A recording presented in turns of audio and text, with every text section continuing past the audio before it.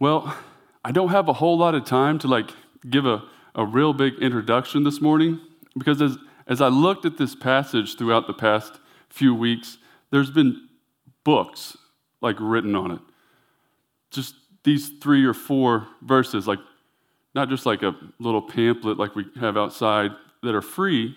If you want one out there, those are free right there at the welcome desk. But textbooks are written about this.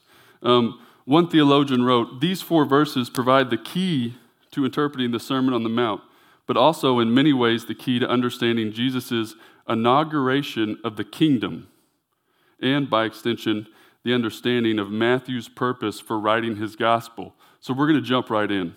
So first I'm going to kind of take a little view of Matthew's gospel, and then kind of take a greater view of the Bible, and then we'll own in on this passage.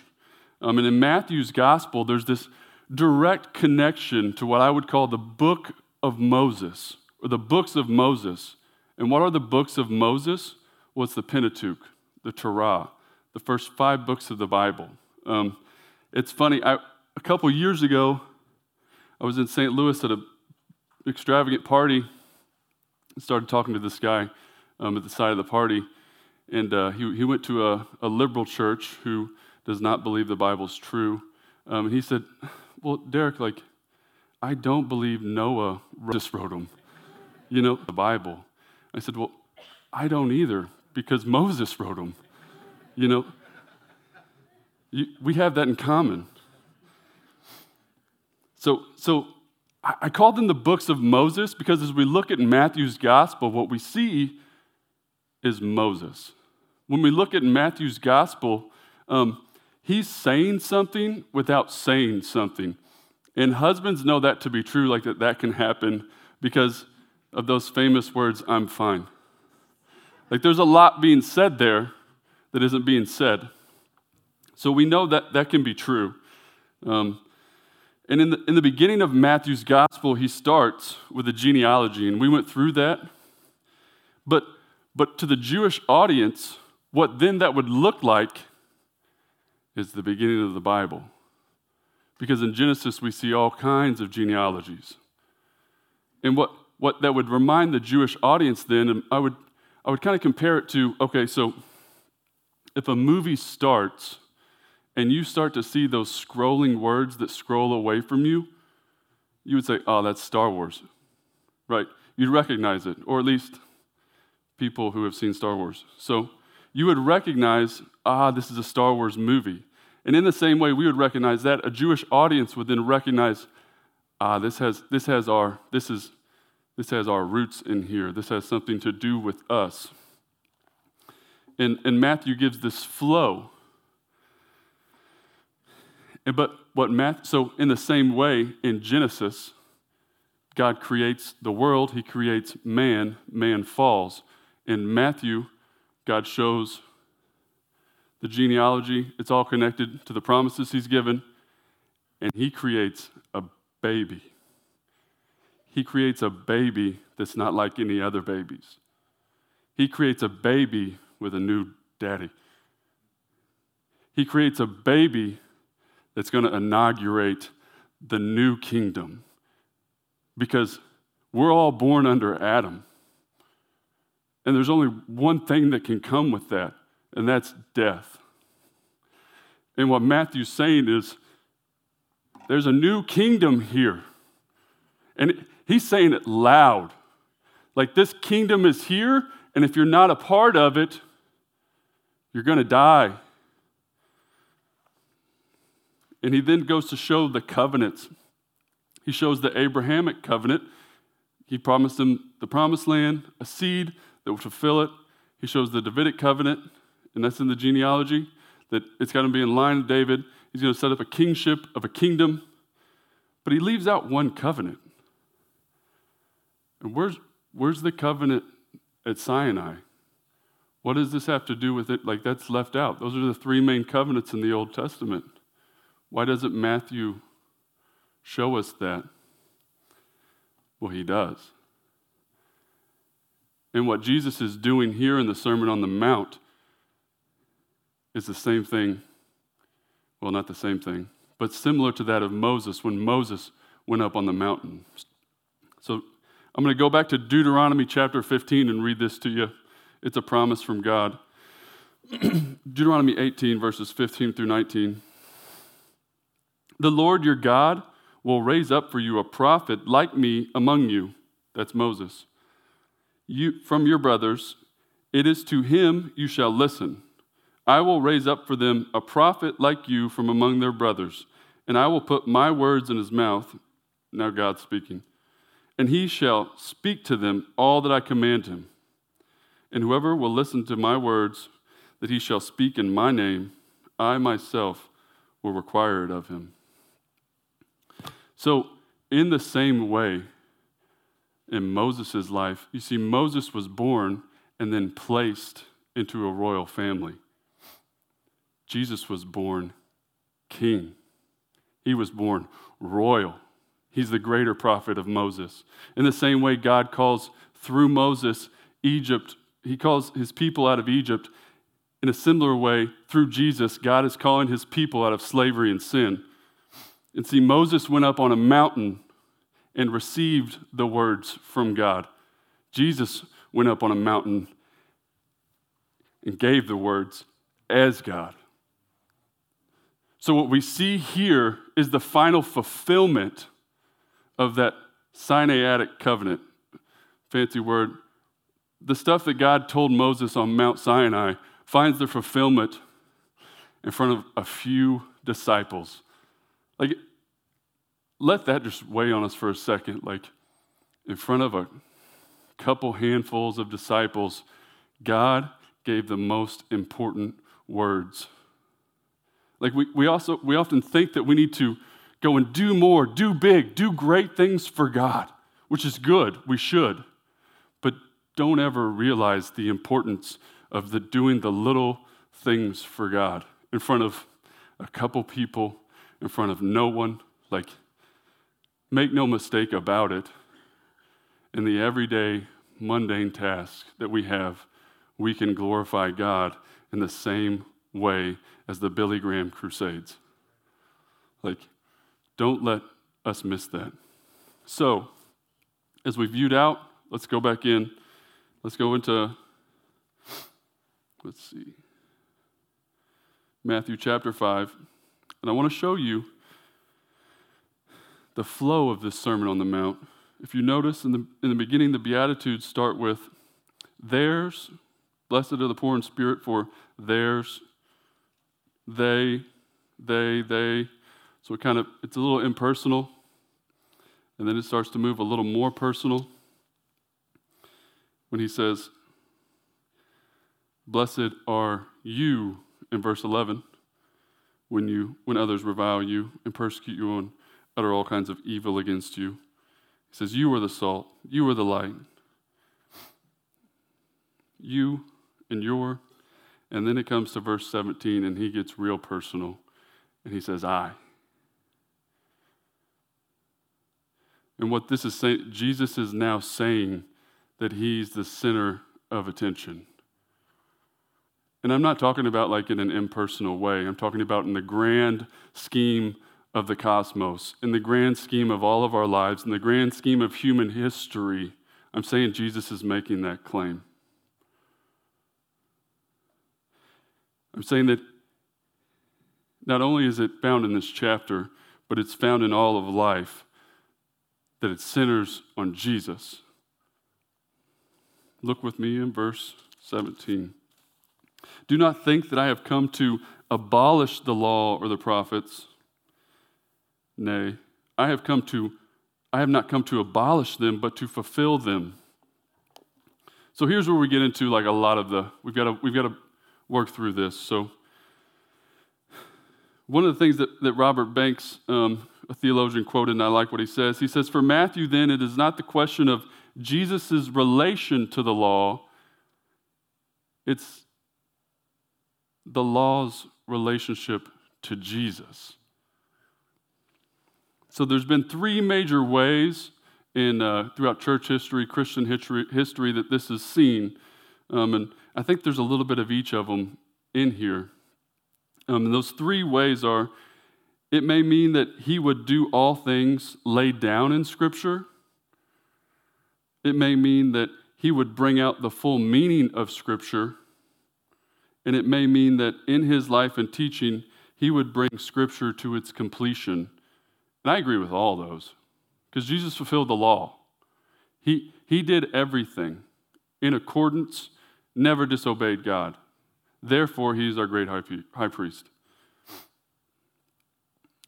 The law that was given to Moses now finds its completeness in the Sermon on the Mount. And in his life, death, burial, resurrection, Scripture finds its complete. So, what we can often do then, and I agree with this, we can often take the law and divide it into civil, ceremonial, and moral. And I agree with that. You'll find that taught here. You'll find that widely taught everywhere since like Thomas Aquinas in the 1200s. But before we go, that would be like C. So we just went from Jesus is the fulfillment as A, and we don't want to skip B. If we went to just dividing the law, we would go to C. So I want to say Jesus right here is actually telling us about B, even though C is true. Does that make sense? Well, let me tell you first. So D.A. Carson says, the best interpretation of this passage, and I agree with him, of these difficult verses says that Jesus fulfills the law and the prophets in that they point to him. He is their fulfillment. And by law and prophets, all the Old Testament. You can just throw it all in there. And he says the antithesis, or like the opposing arguments he makes here, is not, we would often just quickly say abolish and keep and move on. But what Jesus is saying is abolish and fulfill. Those are two opposites. He's saying he didn't come to abolish it, he came to fulfill it. And what does that mean? Well, it's easy to see how the prophecies are fulfilled, right? If we look back in Matthew, this is a huge thing going on. First chapter, behold, the virgin shall conceive, to fulfill what had been spoken by the prophet. Chapter 2, for so it was written by the prophet. Then it was fulfilled what was spoken by the prophet Jeremiah. Chapter 4, it is written. So we can see, it's a little easier to see how the prophecies now are fulfilled in Jesus because he's the guy that they're all talking about. He's the seed from Abraham. He's the Passover lamb. He is the promised land. He is the Davidic, in the line of the Davidic king, in the line of David. But what we don't often see is that he's the fulfillment of the law.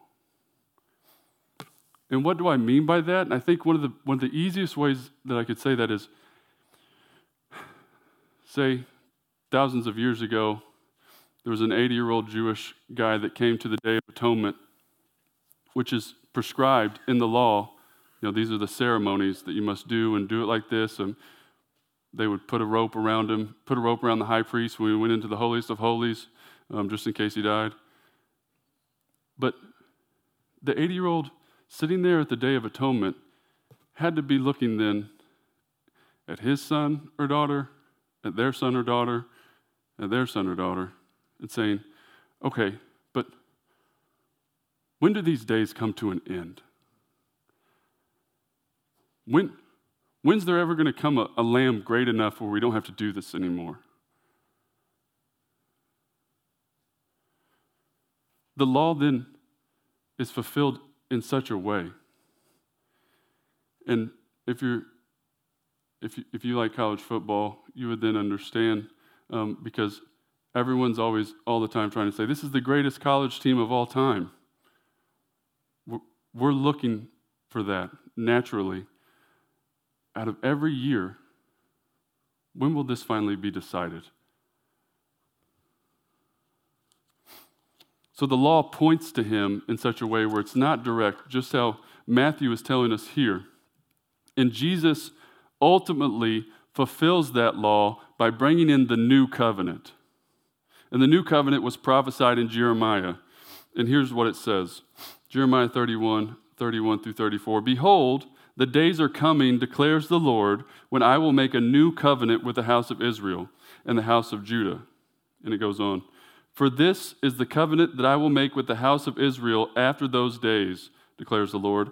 I will put my law within them. So just as Moses went up on the mountain and got the tablets from God written down on stone, now God is saying he's going to take those tablets and put them within us. So let's work that out. But back to, I will write on their hearts, and I will be their God, and they shall be my people. And no longer shall each one teach his neighbor and each brother, saying, Know the Lord, for they shall all know me, from the least of them to the greatest. If you can see how our passage is then moving there, from the least of them to the greatest, declares the Lord, for I will forgive their iniquity, and I will remember their sin no more. So why do we center our gatherings, our lives, our hope, our faith on Jesus? Because God says to do it, and that's enough. And I know we all will struggle with that wrestle because God says so. And no doubt about it, there are reasons for many things, and apologetics is a great way of working that out, but God says so is enough. And Jesus affirms that in the next verse. For truly, I say, in verse 18, Jesus affirms the authority and the sufficiency of Scripture. He says, For truly, I say to you, until heaven and earth pass away, not an iota, not a dot, will pass from the law until all is accomplished. So Jesus then goes back, affirms the Old Testament. And this is important to us right now in our day, because the attack is just like the attack that young people you'll experience, where people will say stuff like, man, that's so archaic. Scripture just, it's such a weight. Like, it's not cool. Like, what our society is now saying is, if you have a desire, well, that's great. Desires are holy. Go fulfill them. But what Scripture teaches is all your desires need to come underneath the authority of Christ. And if you really want to live life to its fullness, if you want to get pure joy, well, then it needs to come under the authority of Christ. And you start to live in such a way that seems counterproductive, and that goes back to Matthew 5, verse 2. Blessed are the poor in spirit.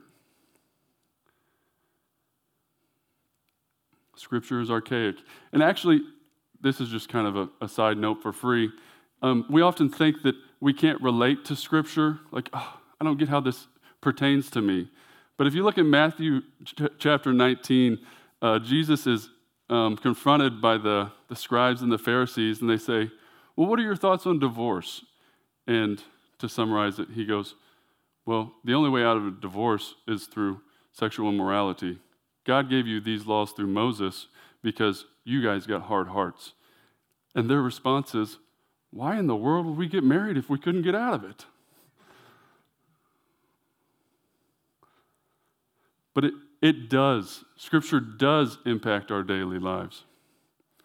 And in marriage, the only way that we're going to make it through marriage is both coming underneath the authority of Christ. But where was I? Jesus affirms the full authority of Scripture. Just as Paul says in 2 Timothy, he's writing to Timothy, a young pastor, he says, all of Scripture is breathed out by God and profitable for teaching, for reproof, for correction, and for training in righteousness, that the man of God be made complete and equipped for every good work. Close the Bible, move on to the next point.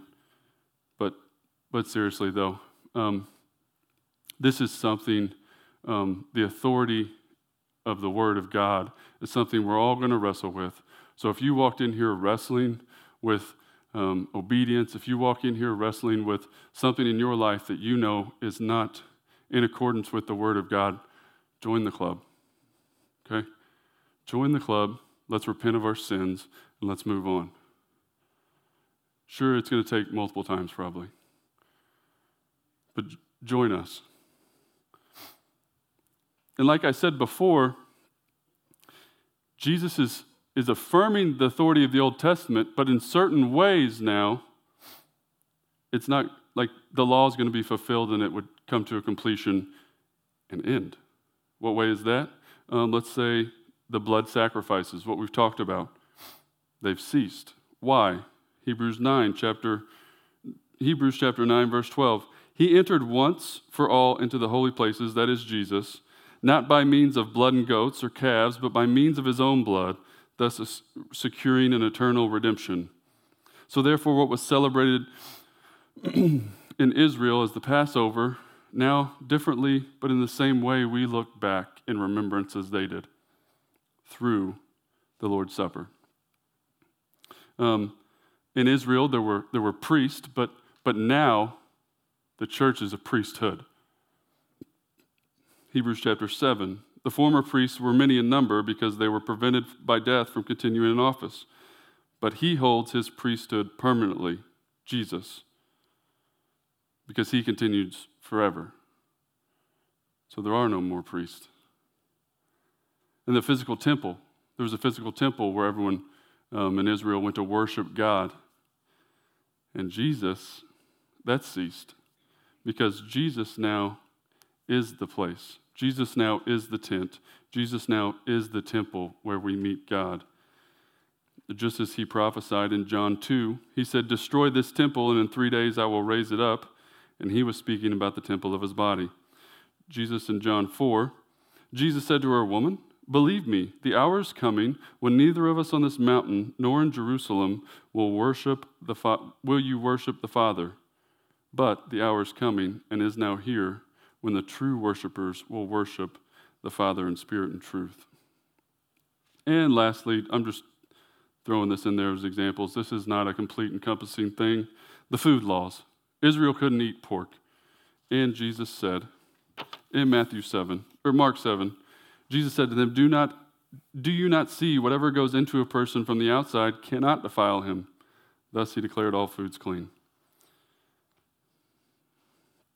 So, what we see is it centers on Jesus.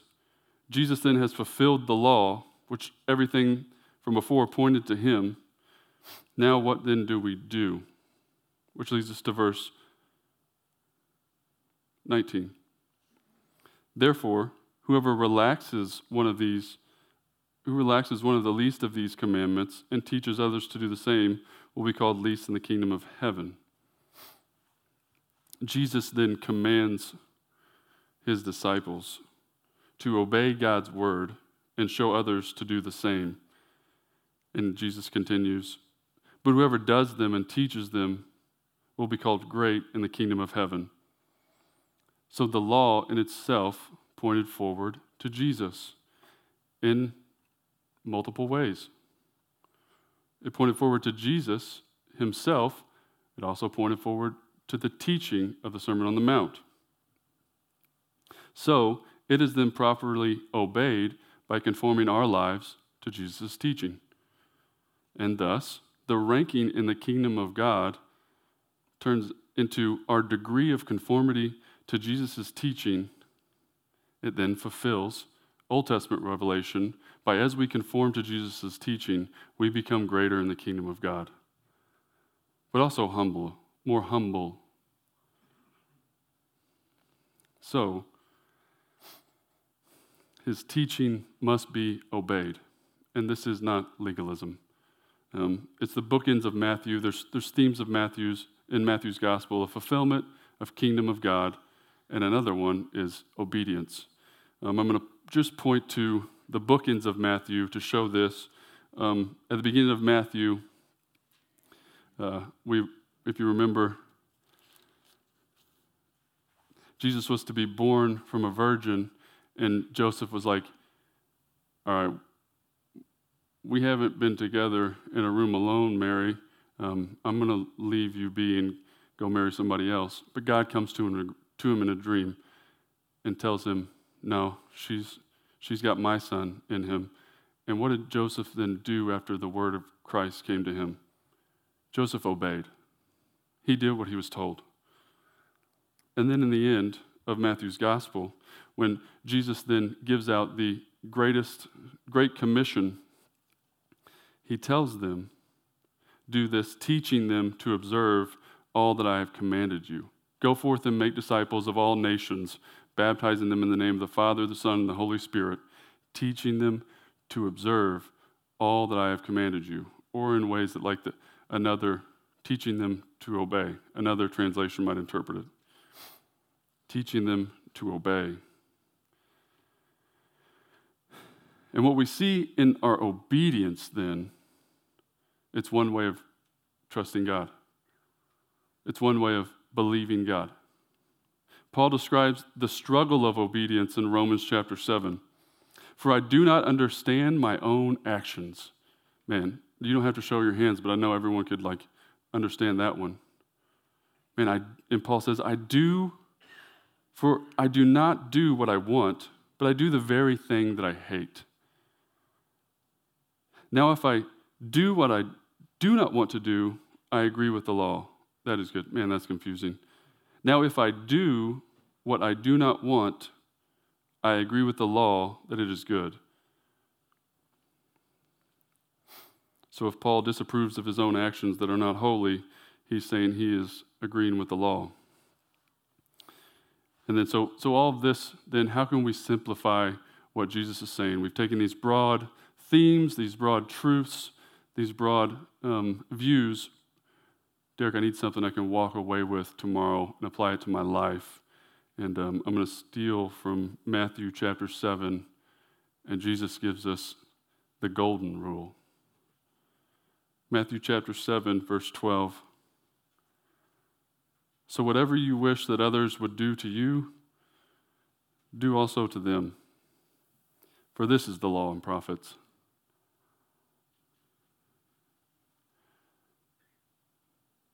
It's the simplest obedience, but it can be rather hard. It can be rather hard with hard people like myself, with stupid people like myself.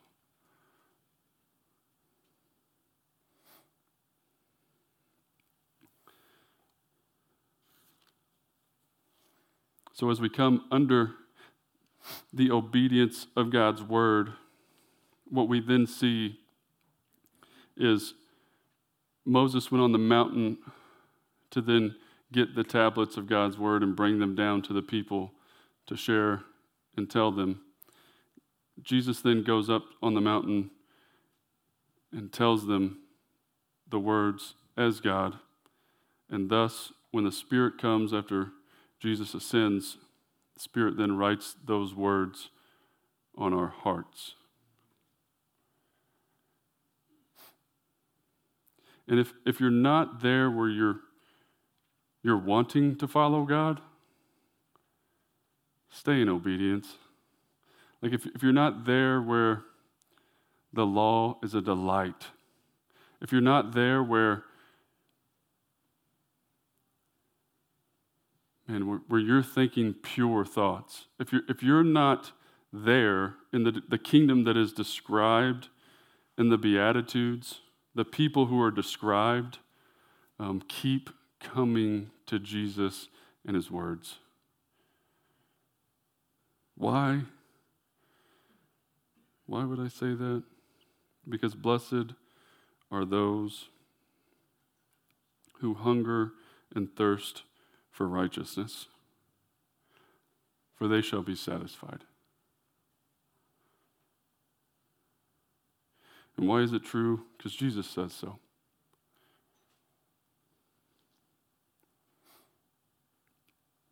And lastly, to finish, I prepared a little, this is the first time I've ever done this. I'm preparing a little demonstration, I guess, if you would.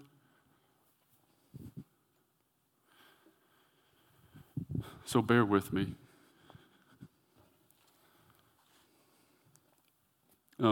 Jesus then, in verse 20, he says, "For I tell you, unless your righteousness exceeds that of the scribes and Pharisees, Like you'll never enter the kingdom of heaven. And he says that because it's important, because there's wrong ways of viewing Jesus' commands. One example is in Luke 18, where we see two men. Actually, if you would, let's turn to Luke 18. Luke 18, verses 10 through 14.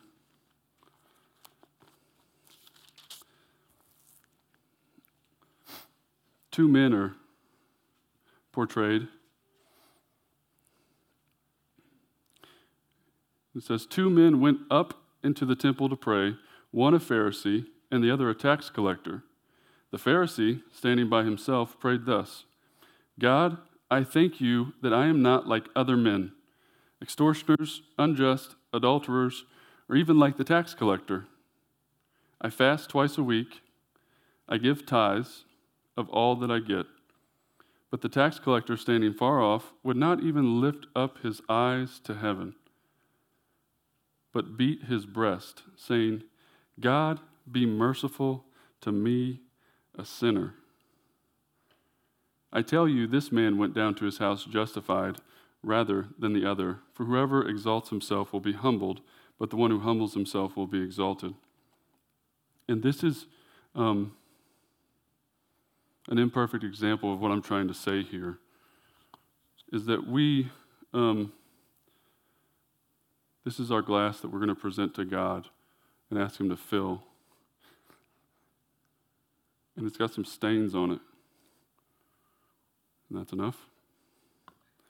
So what the Pharisee then is saying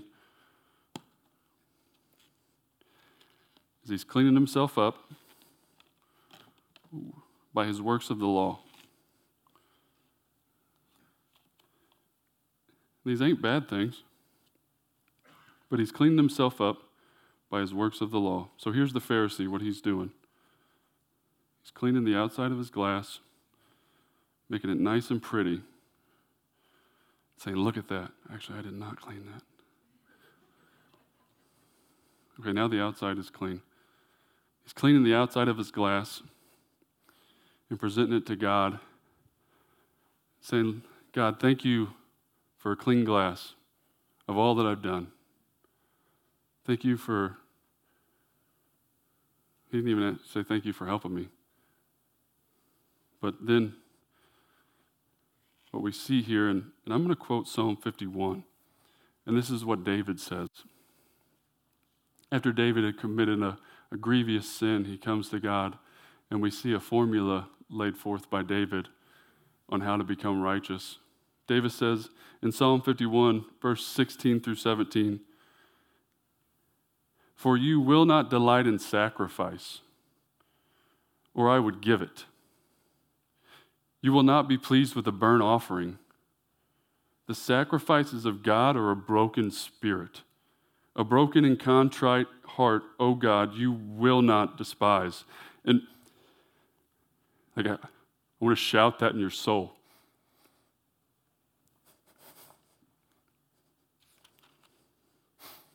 Blessed are the poor in spirit. Blessed are those who mourn. Blessed are the meek. Blessed are those who hunger and thirst for righteousness. Why? Because the righteousness of God comes through repentance. And what repentance does is it takes this cup and cleans the inside. Because when Jesus showed up on the scene in chapter 4, he says, repent, for the kingdom of heaven is at hand.